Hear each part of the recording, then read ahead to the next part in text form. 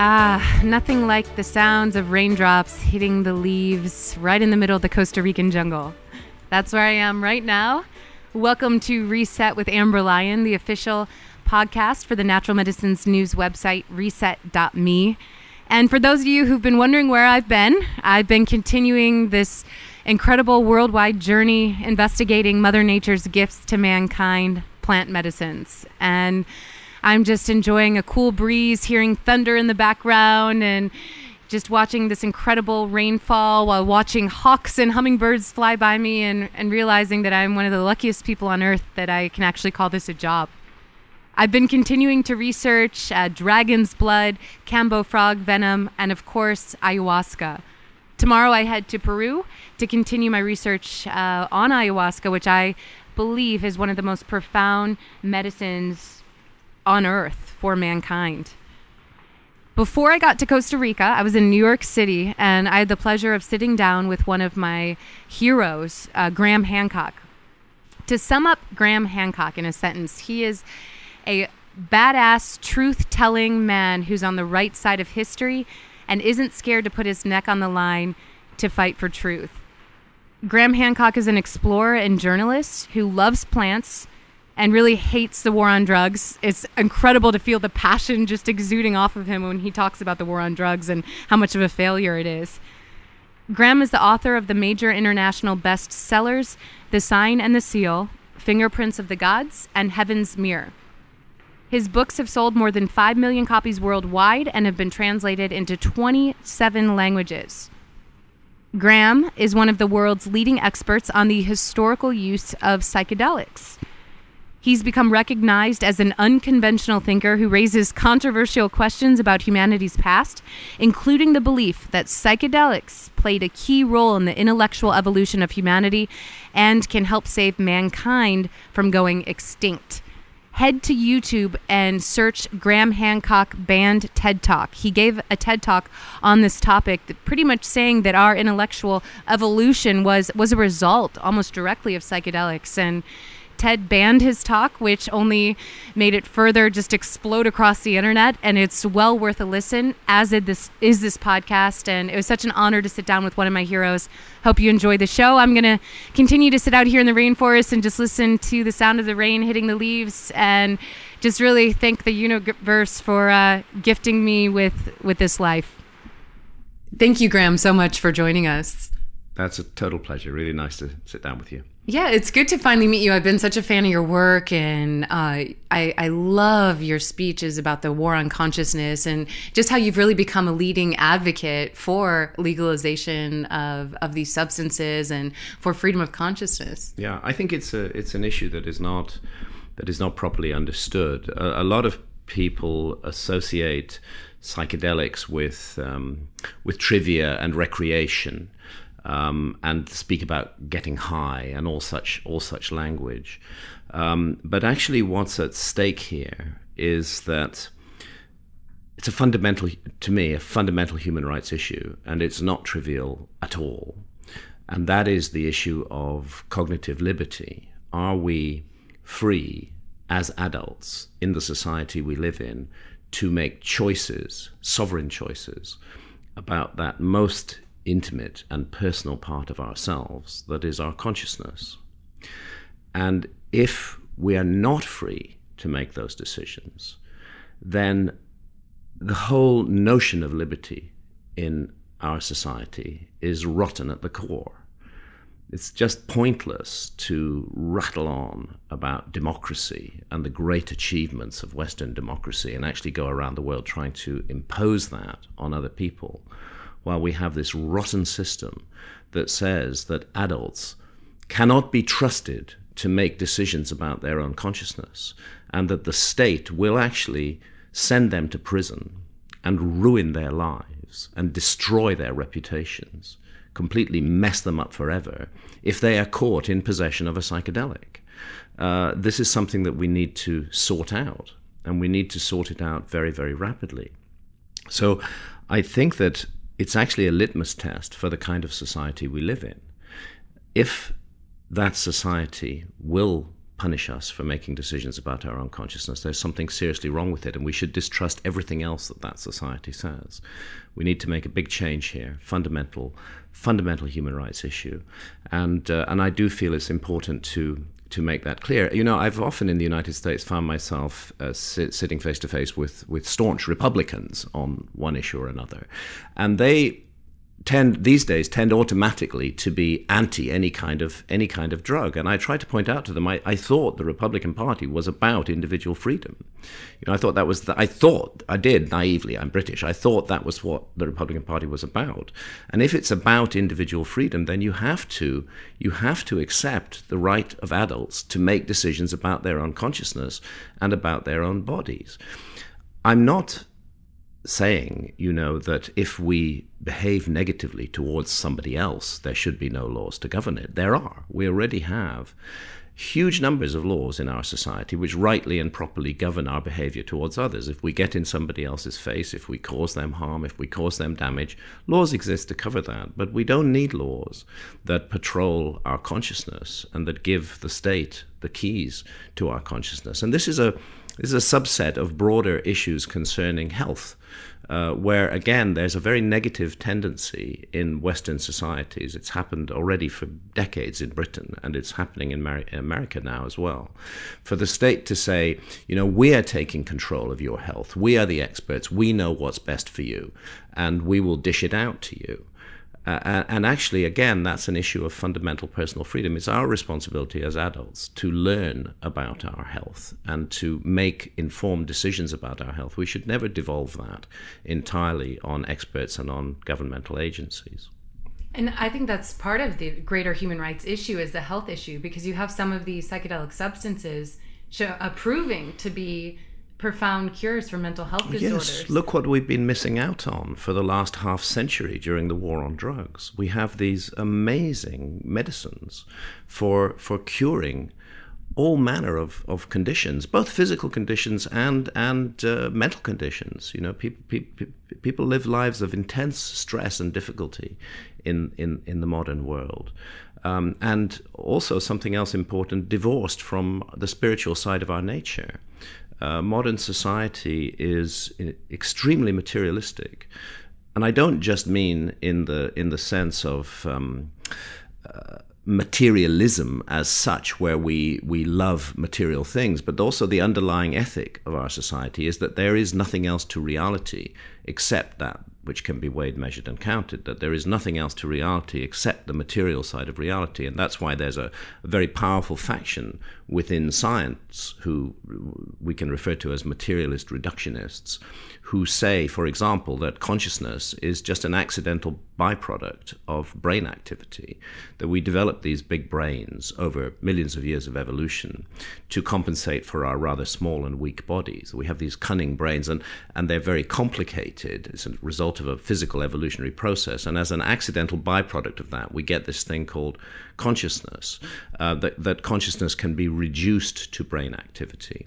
And therefore they have no room for spirituality in that paradigm. They have no room for a notion, for example, of life after death. If if our consciousness is just our brain activity, then when our brains are dead, our consciousness is over. We're just meat.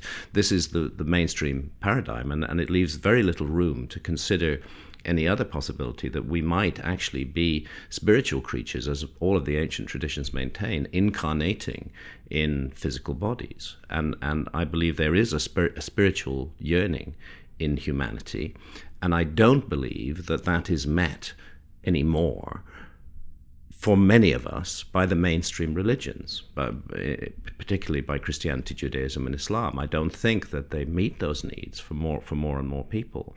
And what's being put in place of that is just this crass materialism, where there's no belief in anything at all, and a complete disillusionment and disenchantment sets in. Well, the psychedelics offer direct experiences that challenge that view.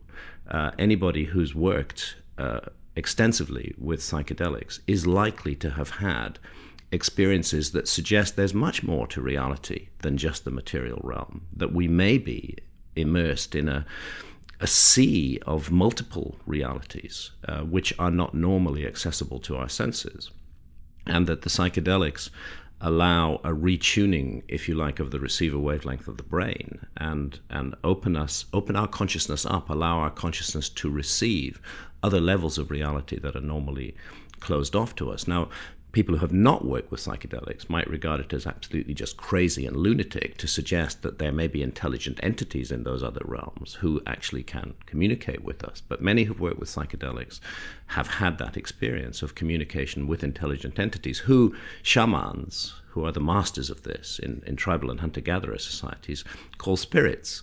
This is the spirit world of shamanism. And I think that mainstream scientists, materialist scientists, should just pause a moment before they scoff at the notion of a spirit world and of non-physical entities, because actually they don't have any proof on that issue at all. All they have is their paradigm, their reference frame, which says that such things are impossible.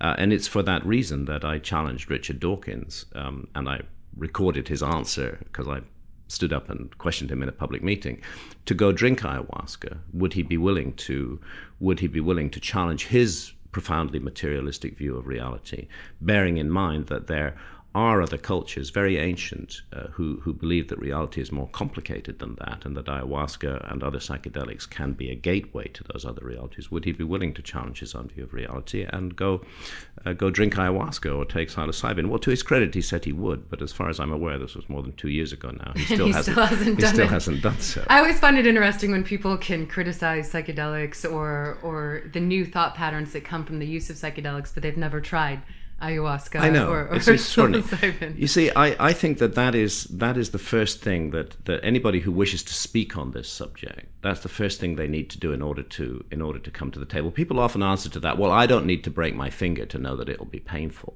That's the answer that they give. But I don't think that's a good enough answer, because we're actually talking about an experience here. And what those who've never taken psychedelics tend to do is to dismiss the experiences of others. Well, I think if you're going to do that, the very first thing you have to do is be willing to have that experience yourself. That, I think, gives you a right to sit at the table. It may not mean that what you say next is correct, but at least you can sit at the table and have an informed conversation about the subject. If you've never had the experience yourself, then really I think it's completely irrelevant, anything that you may have to say on the subject.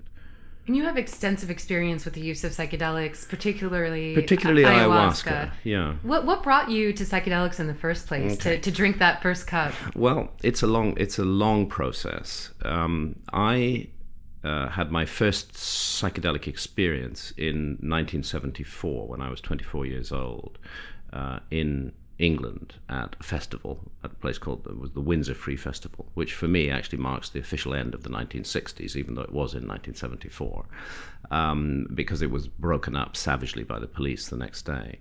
I had an amazing experience with LSD at that festival. It was my first experience with LSD. And I just spent a magical night of 12 hours, as though I'd been cast back in time and was moving through some sort of Viking encampment, and there were all kinds of wonderful imaginations that took place, and I found myself doing battle with monsters, but not in a negative way. It was just a great adventure. It was a wonderful adventure. When I came out of it the next day, which happened rather suddenly, about 12 hours later, like a door had shut, I started to think about it. I went to a friend of mine who had taken LSD with me the same night, and he was in a state of complete collapse in the tent. He'd never left the tent. He was in a terrible way. And I thought, my goodness, if this power were to go the other way, I'm not sure I could handle it. And the result was that I didn't take psychedelics again for many, many, many years, even though I'd had a magical experience myself that night. It was only in the 2000s, actually 2003, when I was 53 years old, that psychedelics again crossed my path. And they crossed my path because I'd begun research on a book, a non-fiction book called Supernatural, Meetings with the Ancient Teachers of Mankind. It was eventually published in 2005 under that title. And that was a book which ended up being about shamanism and altered states of consciousness. When I originally conceived it, I wasn't sure what it was going to be about. I was interested in the issue of human origins, but I wasn't sure where I was going to go with it. As I began the initial research and started to look at it, what I found was that the story of human origins from the last common ancestor with the chimpanzee is, for millions of years, incredibly boring. And really nothing of interest seems to happen, and it's very difficult to differentiate us from other members of the ape family. But about 2.5 million years ago, we start to make stone tools. They are also very dull. The same patterns are replicated and passed down without any lateral thinking for the next million or so years. And this carries on, this very archaic, very locked in, very narrow frame of reference of our species. But long after we've become anatomically modern, which is about 195,000 years ago, long after that, less than 100,000 years ago, really less than 40,000 years ago, something extraordinary happens to humanity. And it's as though we go through just a gigantic change. And the evidence is suddenly confronting us that we've become symbolic creatures, that we're creating the most amazing art, outstanding art, as good as anything that's done today, in the painted caves and rock shelters all around the world. We've had a moment of enlightenment. How this spreads around the world all around the same time, I'm not sure. I have to think about the 100th monkey effect and things like that, but it does. And I began to look at what was this? What was it that caused this? How did it happen?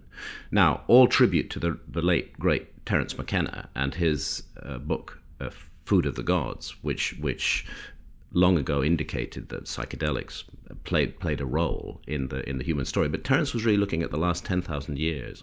I came across the work of an academic, Professor David Lewis Williams at the University of Witwatersrand in South Africa, who'd been studying cave art in depth since the 1970s, and since the 1970s proposing what was initially a very unpopular hypothesis, that this dramatic surge into consciousness, this awakening of human consciousness, and the art that accompanies it was the result of visionary experiences, that our ancestors had encountered psychedelics, perhaps initially sampling a psilocybin mushroom as a food item, and unleashing extraordinary experiences, which they then manifested in their art. They would have these experiences of what they construed as a spirit world, and they would then return to the normal, alert, problem-solving state of consciousness, and they would, from memory, depict on the rock shelter or cave walls the imagery that they'd seen in that visionary state. And David Lewis Williams really drives this home with very detailed documentation and evidence, including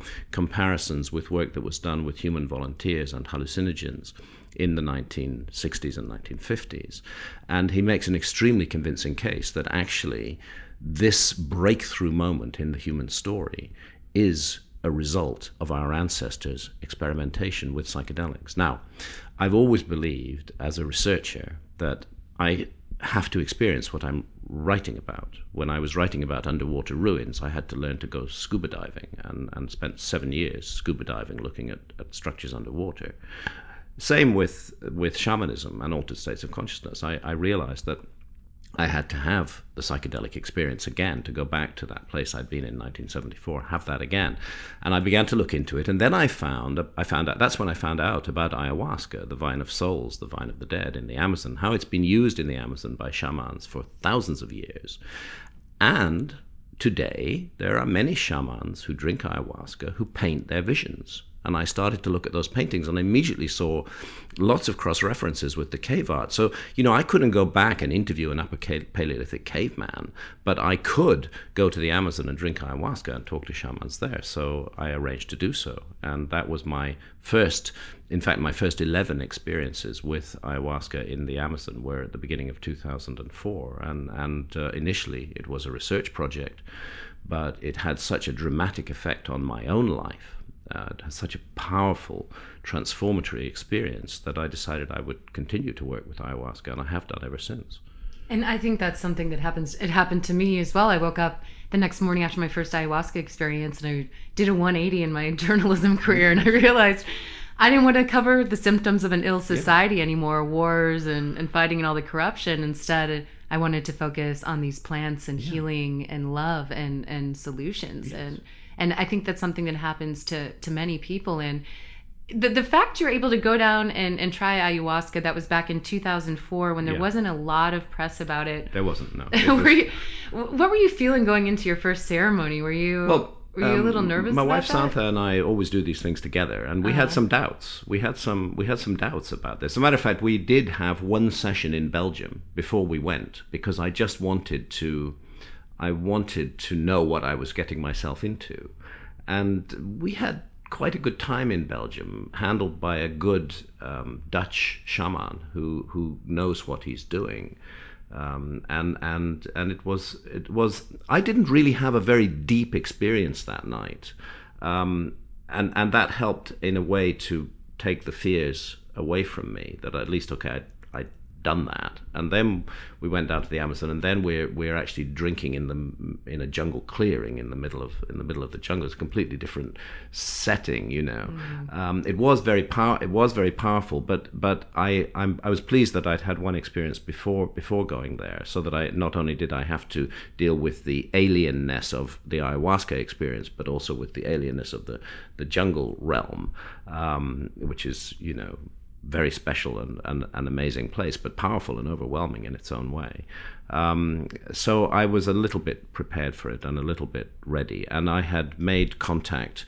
I'd found somebody in England who had connections in Iquitos and beyond that, into the Ucayali and other places deeper into the jungle. And I was able to use those connections to get myself to places where I could drink ayahuasca in fairly experienced hands, which is important. I think it's important that we work with people who know what they're doing with ayahuasca. Yes, because it can go, we've all seen, I mean, this is an extremely powerful medicine. There's a lot of magic involved. There are a lot of people trying to use it for good and for healing, but others have more sinister plans this weekend. Indeed so.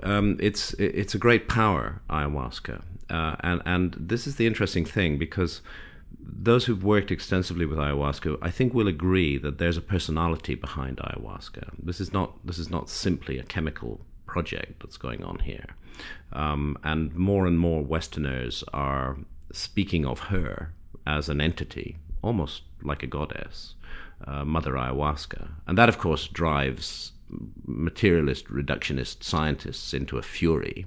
It makes them foam at the mouth, the very notion that we might, you know, that we would even dare to suggest that there might be intelligences beyond this material realm. But that is just a fact of the experience of ayahuasca that many have shared.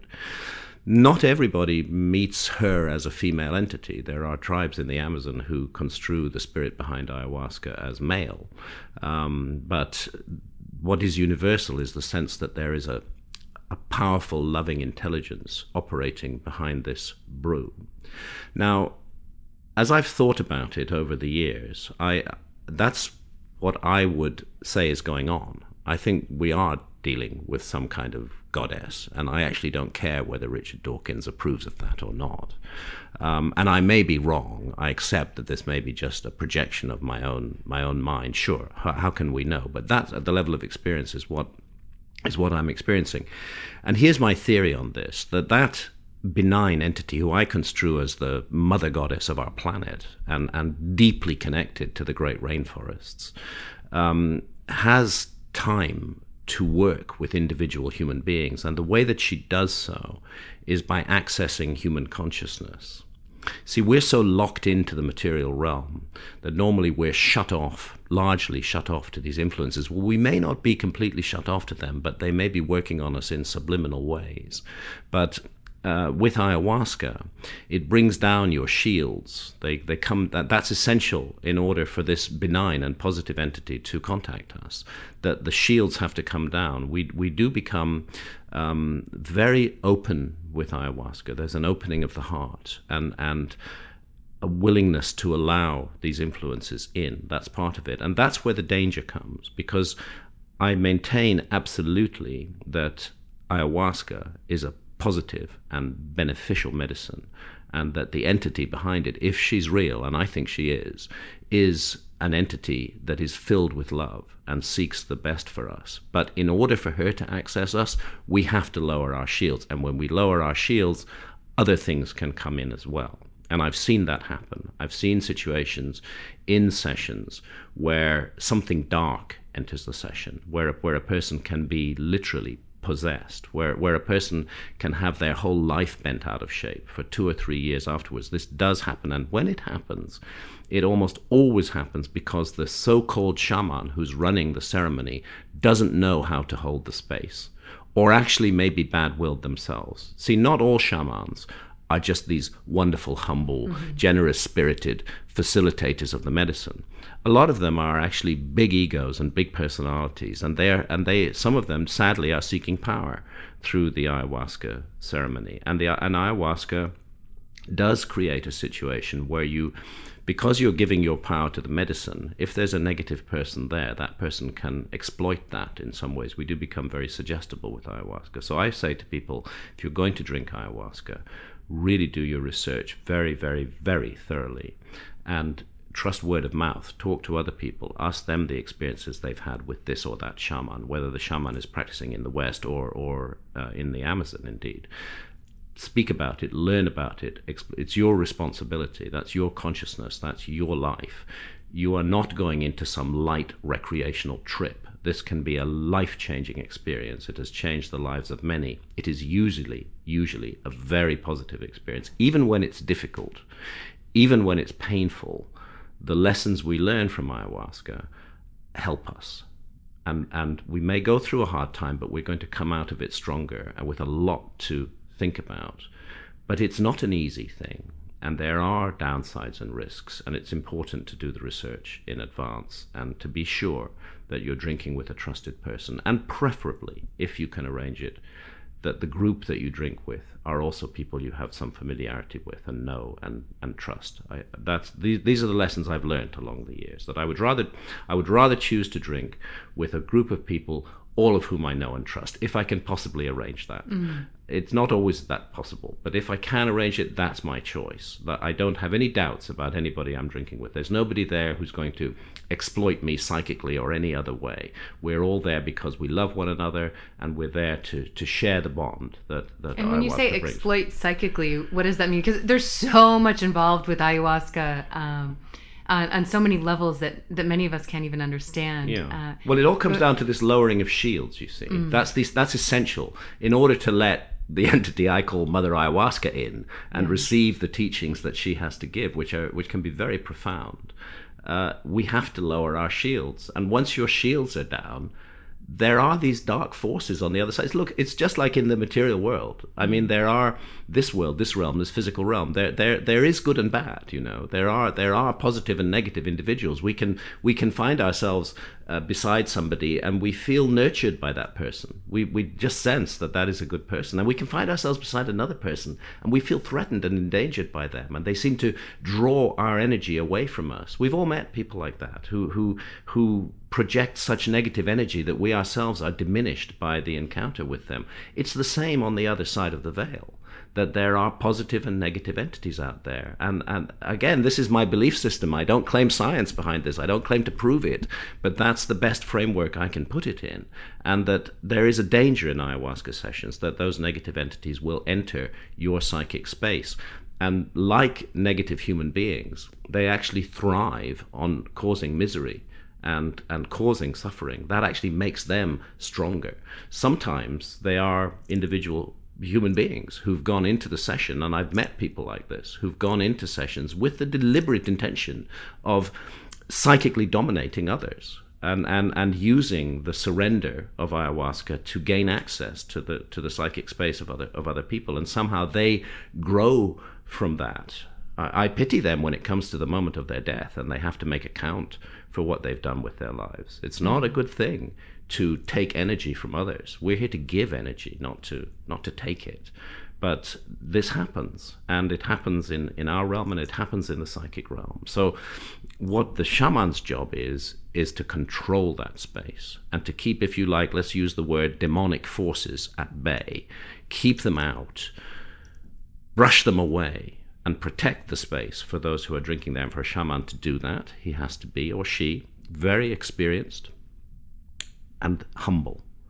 There must be no ego there. This is not about the shaman. The shaman is there to facilitate and make the experience possible. This is about the medicine.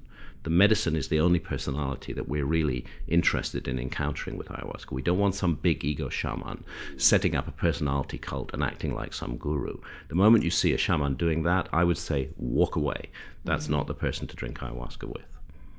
And can you describe for us, because there is a dark side to ayahuasca, as you've been describing, but I think above all, there's so much light with this medicine and incredible healing. Exactly, and that's right. And it's important to be clear about that. I feel called upon to emphasize the negative because I'm aware. I get a lot of mails from people, emails, and people who come to me through Facebook, and they say, I see ayahuasca is being advertised on the internet.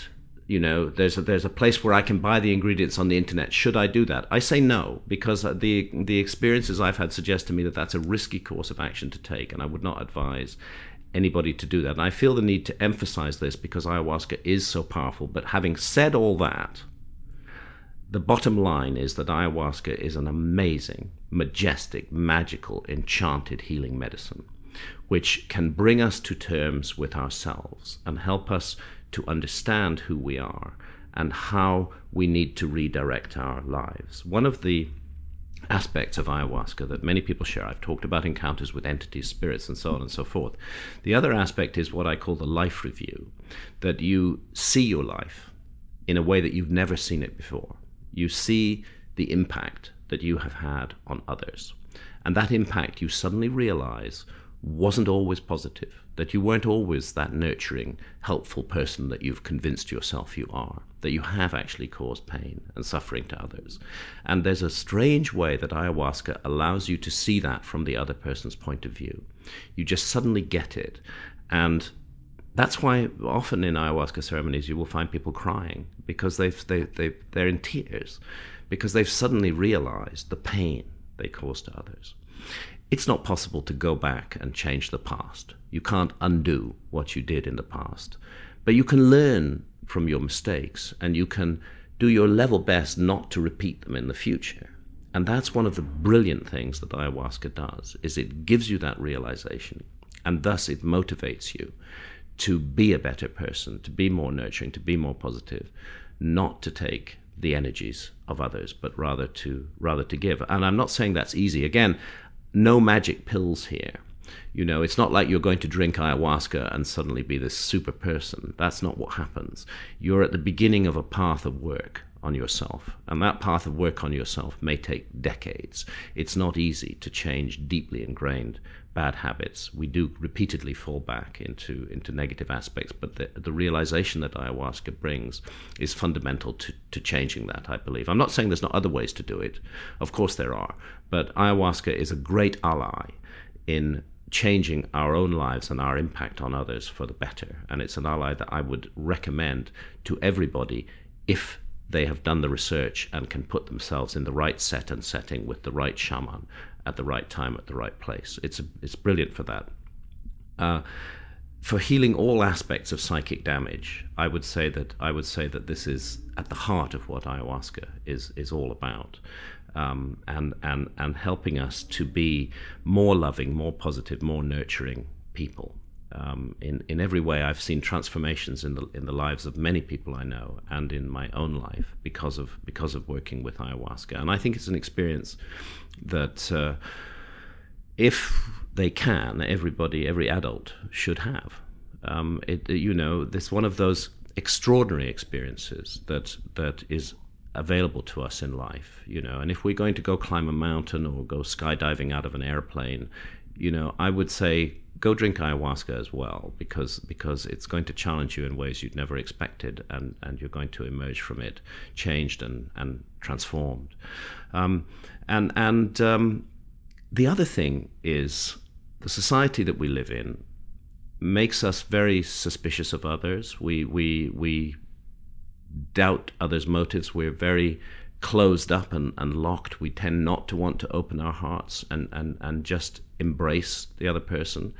And one of the very beautiful things about an ayahuasca session that goes well, and 99% of them do go well, one of the very beautiful things about it is that sense of union that you get with the others who you've drunk ayahuasca with. That's another reason why I would say to people, don't go drink ayahuasca on your own, because part of the magic of the experience is drinking it with a group of other people.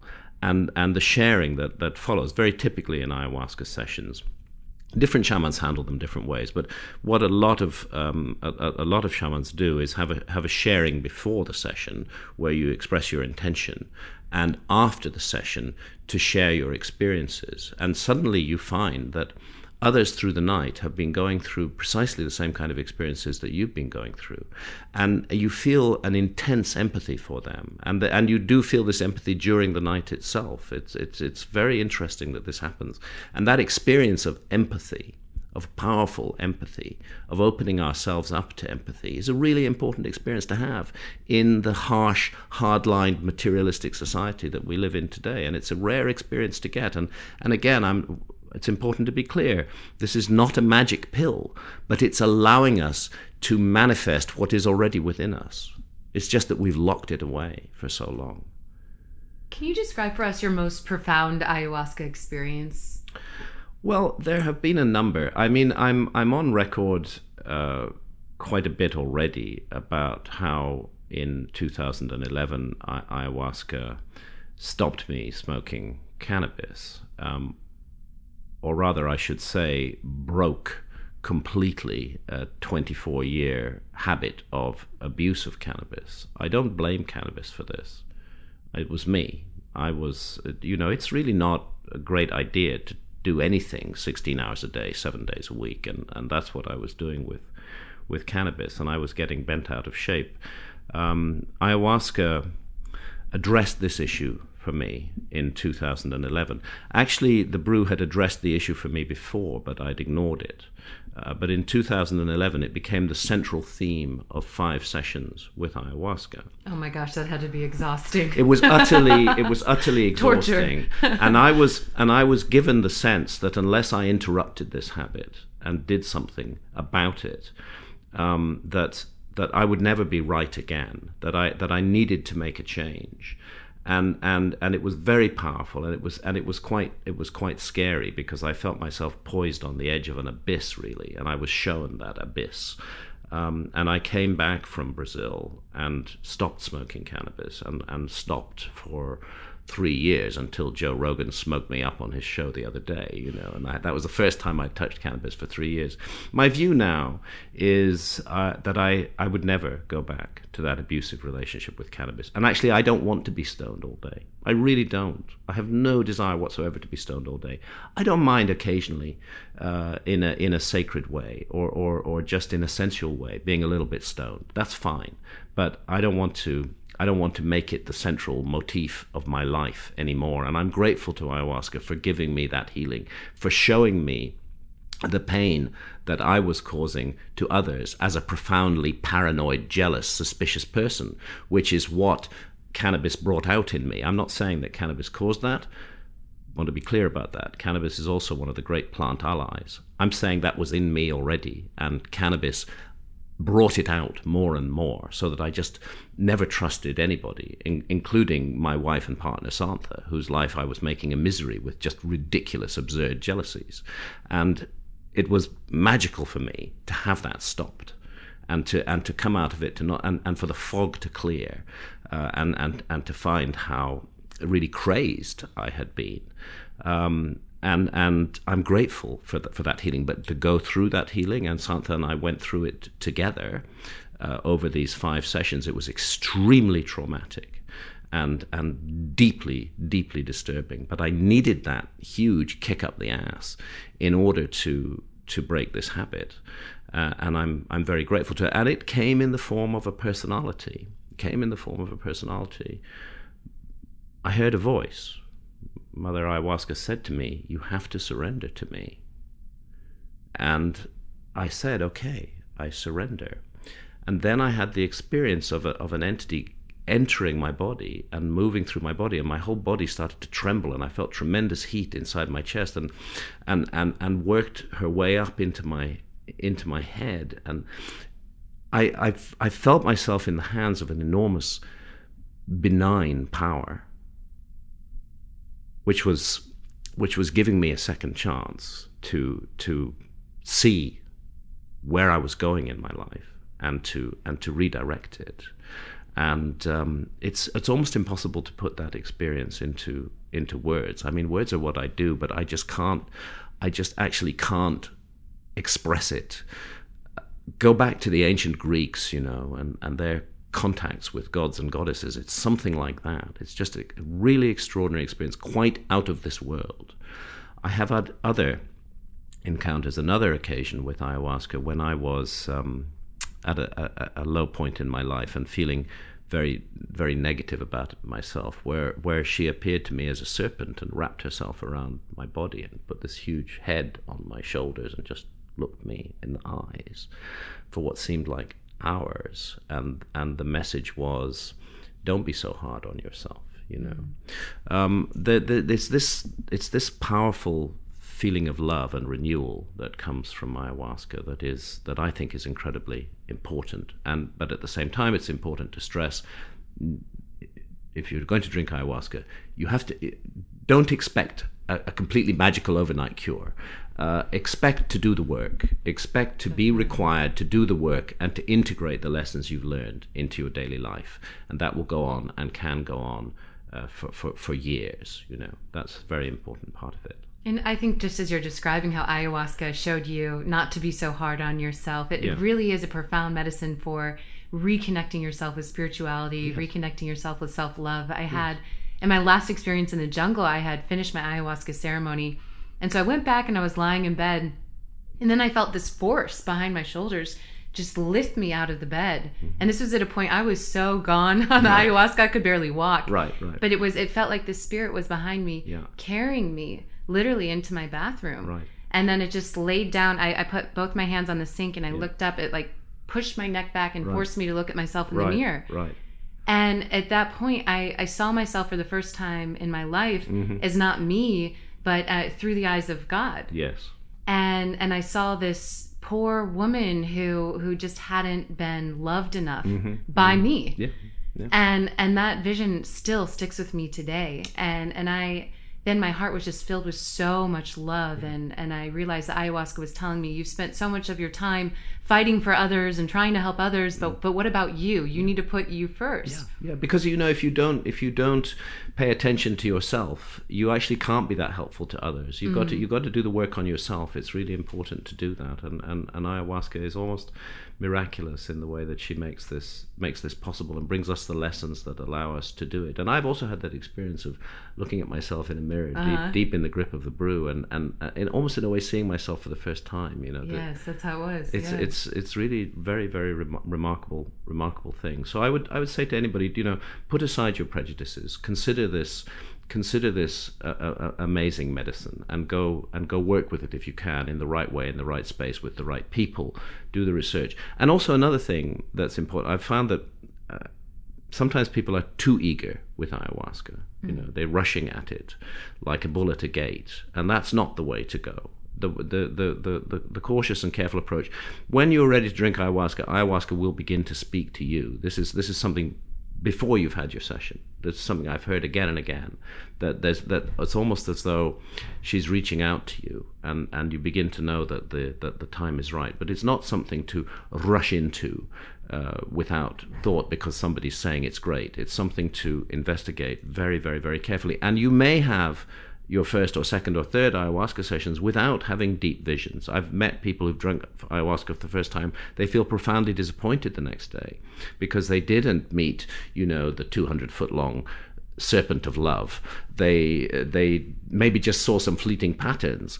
But then you talk to them further and you realize that actually they've been going through issues in their own lives all night, and those issues were really important for them to go through.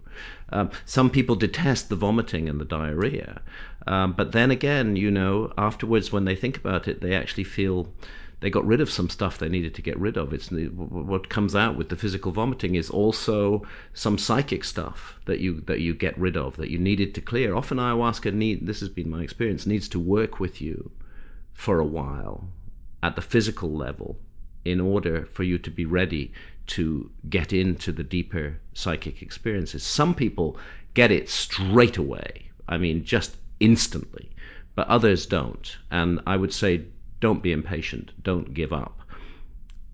Go with the brew. It's a school, it's not an instant. This is a school we're entering here, and there are profound lessons to learn, and don't expect to learn them all on the first night.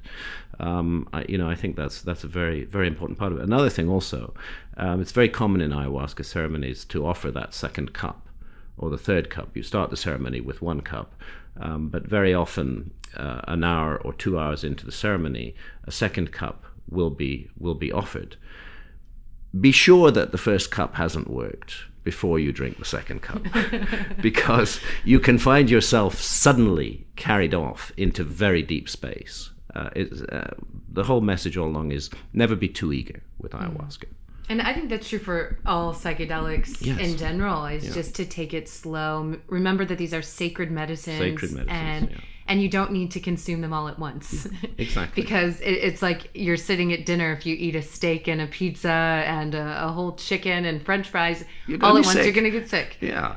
And I've seen it happen to people close to me, yes. and it's just really sad because they do get so excited about the medicines, and because they are so profound at healing. Yes. But it's really important to control that and just not go crazy on these medicines. It's really important to do that.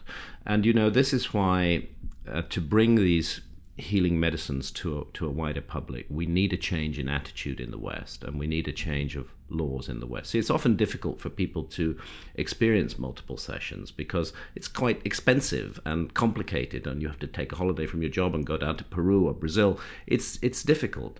Ayahuasca sessions are increasingly available under the radar in the West, but I would like to see them above the radar. I would like to see a real open situation where people can compare notes without fear of persecution by the legal authorities, can compare notes on the effectiveness of one shaman or another, can really, in a complete open discussion, choose the group that they drink ayahuasca with, can go back for multiple lessons if they need to do so, without spending vast amounts of money or having to leave their jobs. This is something we need in the West. There is a profound spiritual sickness in the West, and the West is inflicting.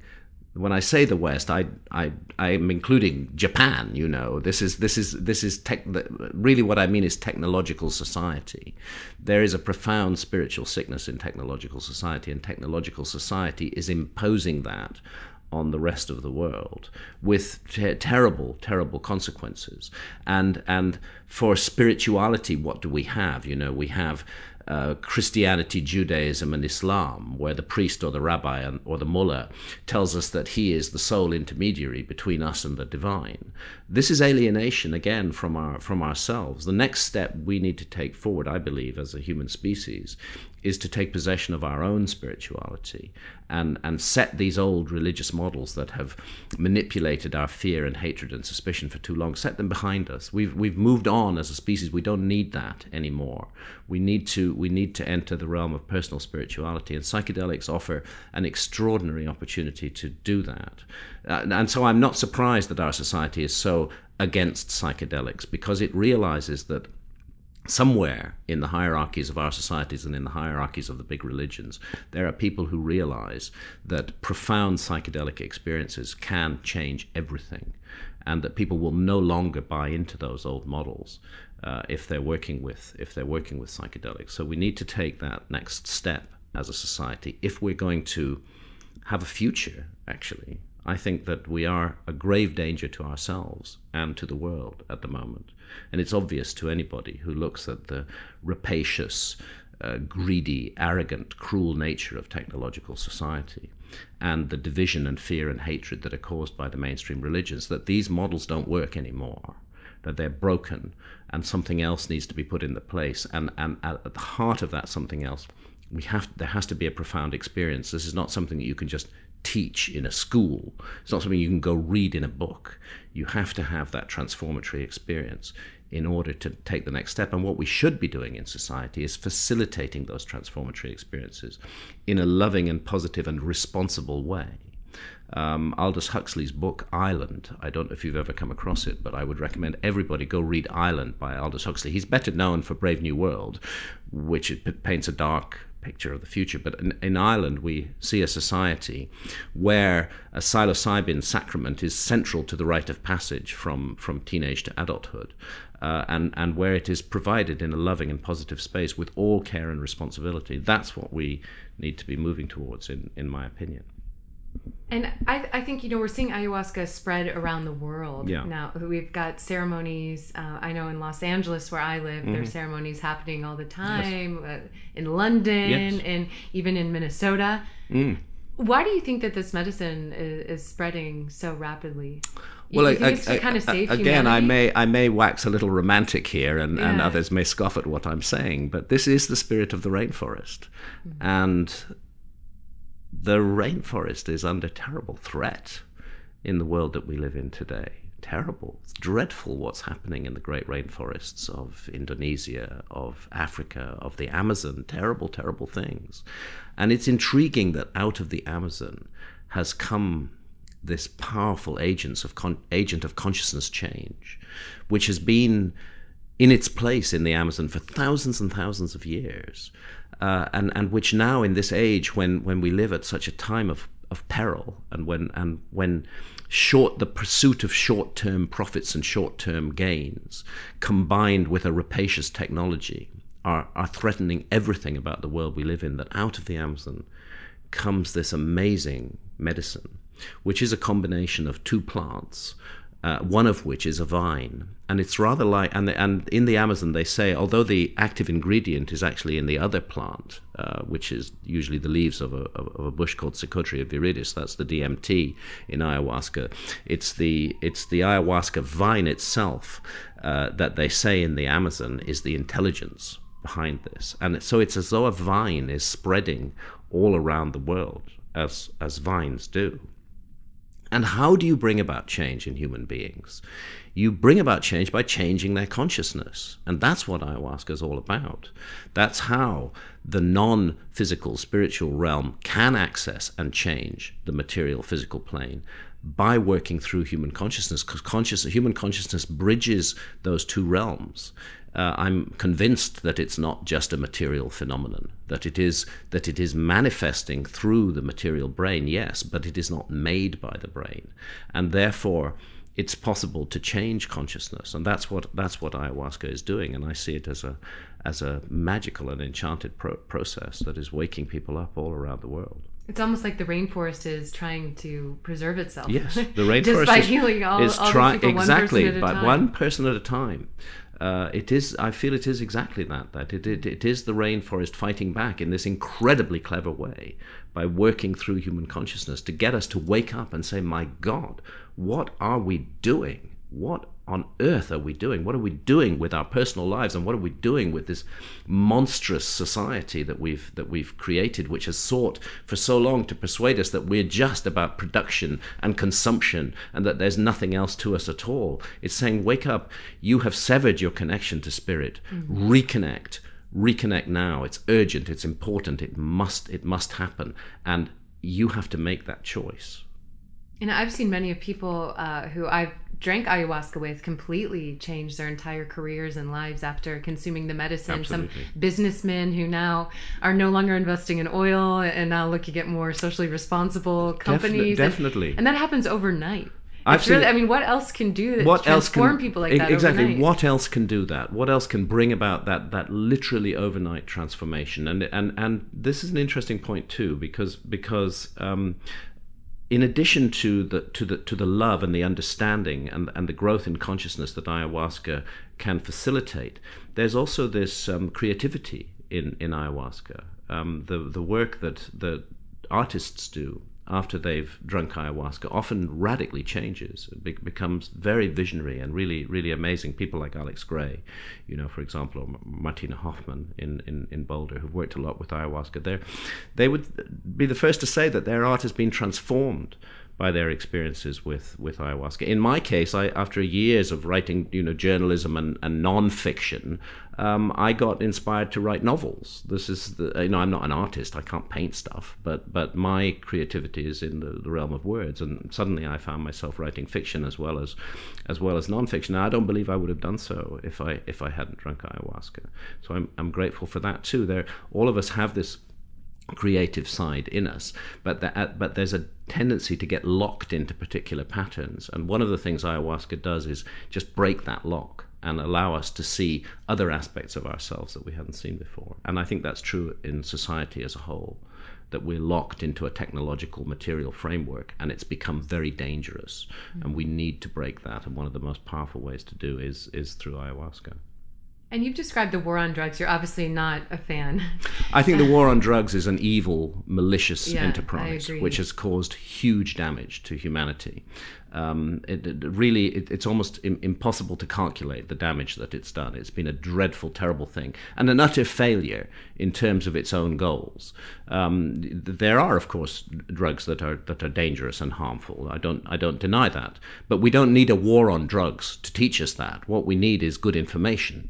Adults are actually capable of making rational decisions if given good information they trust. The point I often make on this is that tobacco in the last 20 years in the West has declined radically in its consumption, not because some government agency threatened to throw us in prison if we smoked tobacco, but simply because we were given good information that we trusted. I know why I gave up smoking cigarettes in 1988.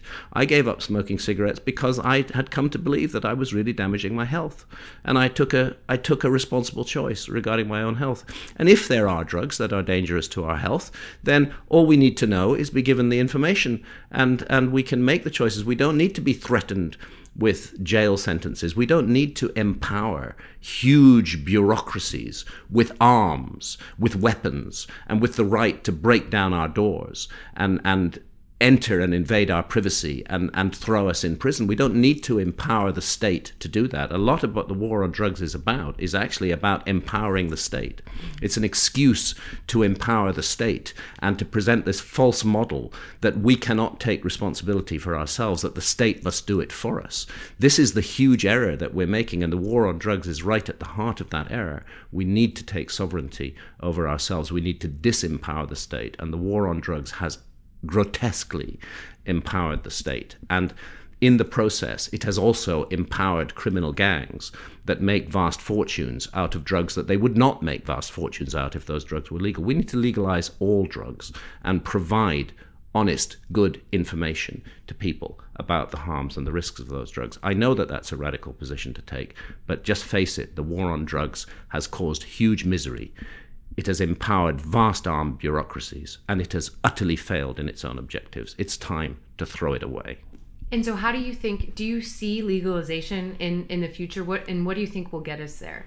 Well, the great thing is, it's the American people that are leading the way in this. It's a great thing because America has been the dark force behind the global war on drugs, going back to the time of that obnoxious individual called Richard Nixon. It has been the dark force that has led many other countries to follow the United States in declaring a war on drugs, which is really not a war on drugs, it's a war on consciousness, and it's a war on people. And it has resulted in people being executed for taking drugs in many countries around the world. In the United Arab Emirates, you can actually be sent to prison for 4 years if you're found even having cannabis in your bloodstream. That's called possession in the body. What a ludicrous idea that is. All of this has come from the United States advocacy at the federal government level of the war on drugs, which has been particularly focused on cannabis. It's in the United States, as I understand it, cannabis is still classified as a Schedule I drug. How absurd can you get? How ridiculous to place cannabis in the same category as heroin. It's a completely insane thing to do. But this is what the United States has done. And because of United States economic and political power, all other countries around the world have simply followed suit unquestioningly and have kowtowed and bowed down to this model. So it's great that at the grassroots level in the United States, state by state, this is being changed. That I was just in Washington state. Cannabis is completely legal there. Federal government may not like it, but the people of Washington have decided that that's what they're going to do. And in, I think it's 23 states now altogether, correct me if I'm wrong, it may be more, because it's changing every day, where either cannabis is available for medical reasons, which it's just another way of making cannabis available, as a matter of fact, or it's at least decriminalized, or it's totally legal. And this is happening because responsible adults in the United States are saying, we don't accept for the federal government to tell us what to do with our own consciousness. We can smoke cannabis responsibly, and it's important to us to do so. So, go away, war on drugs. We're just going to do this, whether you like it or not. And that's a tradition and a spirit of individual independence in America, which I think is a very important part of the American character and of American history. So it's great that individual Americans, by voting with their feet, are righting the great wrong that was done by the federal government of America and are changing the law state by state. And the law cannot stand much longer. Cannabis is going to open the floodgates to the legalization of many, many other so-called drugs. It's going to do that because the war on drugs has been based on myths and lies. And those myths and lies are disproved by the successful results of legalizing cannabis. Suddenly we all get it. The emperor really does wear no clothes. Graham, it has been such a pleasure talking with you today. I love your passion for this topic, and your work is something to be admired by all of us. Thank you. And hopefully one day, we can all go hang out and have a wide open ayahuasca or mushroom ceremony, right out in California. Yeah. I'm hoping that will be the first state to really, since they really pushed marijuana, will push legalization of all drugs. I have a lot of faith that's going to happen. I have a lot of faith that's going to happen too. We live in a time of tremendous change. It's a very exciting time, and it's great to be in the midst of it. And how can our listeners get in contact with you and continue to follow your work? The best way is through my website, grahamhancock.com. And at the bottom of the opening page on the website, there are links to public events that I do. There are links to my author Facebook page, and I'm very active on Facebook. So, come and join me. All right. Thank you, Graham. Thank you.